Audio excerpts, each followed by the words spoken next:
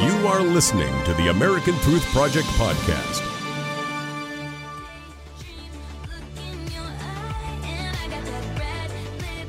You are watching American Trends, where we cover all the hot topics of the day.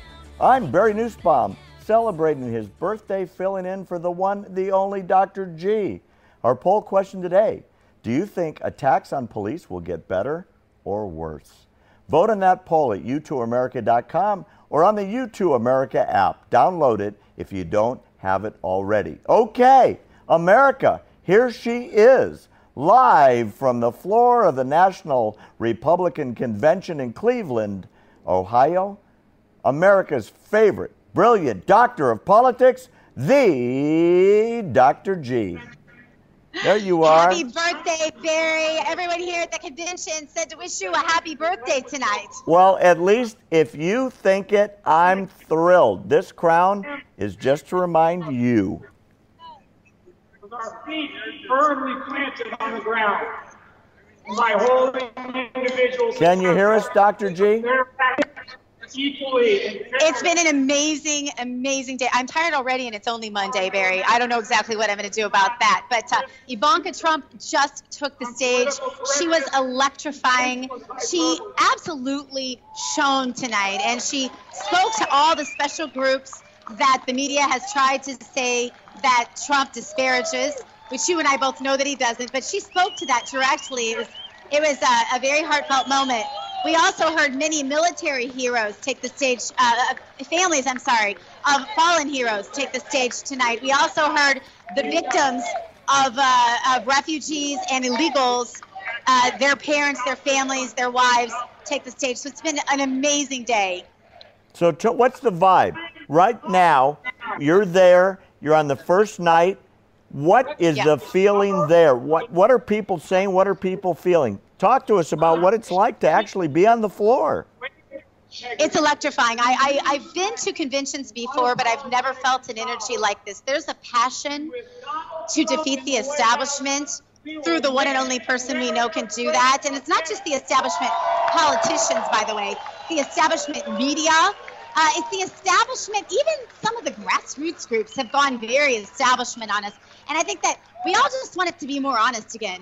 And you can really feel that when you talk to Trump supporters.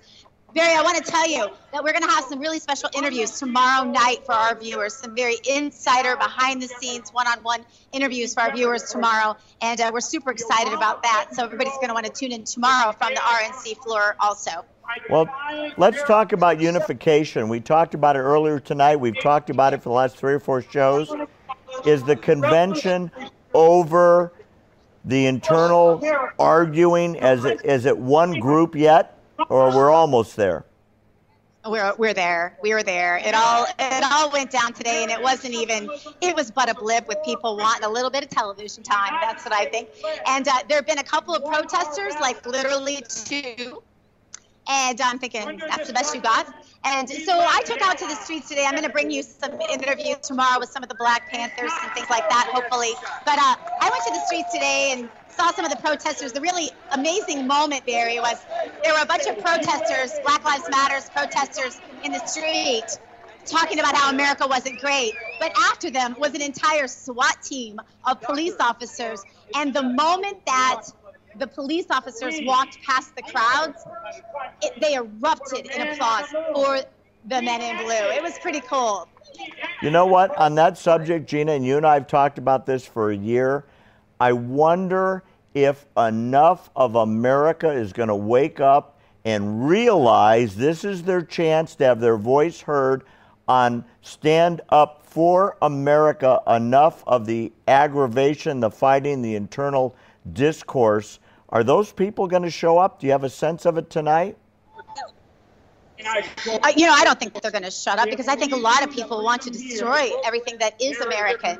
And that's the reason why they just don't leave. If you don't like America, it's the only country like this in the world. Go someplace else. You have plenty of communist, socialist places to go.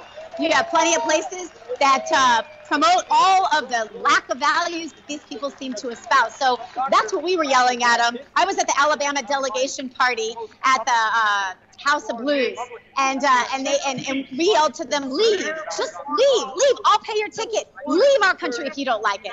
And that's been the message here. This is all about making America great again, making America safe again, making America number one again. Those messages, Barry, they're back to basics. They're winning messages. Hillary can't touch this because all she can talk about when she gets there next week to the Democrat convention is woe is us. Everybody's the victim. You know what? People are tired of that. They want jobs. They want a thriving economy. They want us to be safe. That's it, Barry. And that's what Donald Trump was talking about. Got it. Did you hear General Flynn's speech? Was that just a little while ago? We were hearing bits and pieces of it. I think he might be speaking now right behind me. I'm not sure he was when I started, but maybe he moved on. To me, the most... I loved Ivanka. You can't not love her. She's just a breath of fresh air. But I also really, really enjoyed the speeches from the people who've experienced the crimes of illegal immigration, the crimes of the refugee problem in America. Those speeches, I was crying. I was sitting here bawling, and there were cameras flashing, taking pictures of me crying, and I'm thinking, oh, geez, this is not the picture I want. But they were so heartfelt, and they reminded me why I'm here. And I guess that's it. Well, let me ask you this. There was a report earlier today that Donald Trump, when he first saw the setup and he saw what was on the agenda, he says it's not enough, it's not telling our story, it's not going to grab America. Do you have a sense that changes that he stipulated to the convention have been implemented in terms of the look, the tenure, the speakers, what you're experiencing? Barry, I'm having trouble hearing you. I'm so sorry. I can't hear your question specifically. I'll try it again, Gina. Donald Trump said earlier today and late yesterday that the convention, the way it was set up, was not exciting enough. It wasn't going to grab America. It was going to be boring, and he suggested a lot of changes. Are you aware? Sorry, Barry, I'm having so much trouble. I hope you can hear me okay. Gina, we hear you great. One of the other things I wanted to share with you, and I'm not sure where you're going to question, I was just it's really loud here. People are pretty excited. But one of the things that I wanted to share with you is that I think we're outnumbered in terms of attendees and law enforcement. There is a lot of law enforcement here, and we just want to send a shout out every second we can to those who are here protecting us. They've been amazing. Don't forget, we're going to be on tomorrow night. We got a lot of sponsors coming right at you, so nobody's going to want to miss tomorrow night. Gina coming back with us, and Mona Solana is going to be here in a minute. Please stick around. More from the floor of the Republican National Convention in a couple of seconds. Don't you dare go away. Thanks for listening to the American Truth Project, a 501c3 nonprofit. Please subscribe to our podcast and follow us on our social media channels to stay plugged in to the truth. Go to americantruthproject.org and subscribe to our newsletter to stay informed on the latest news.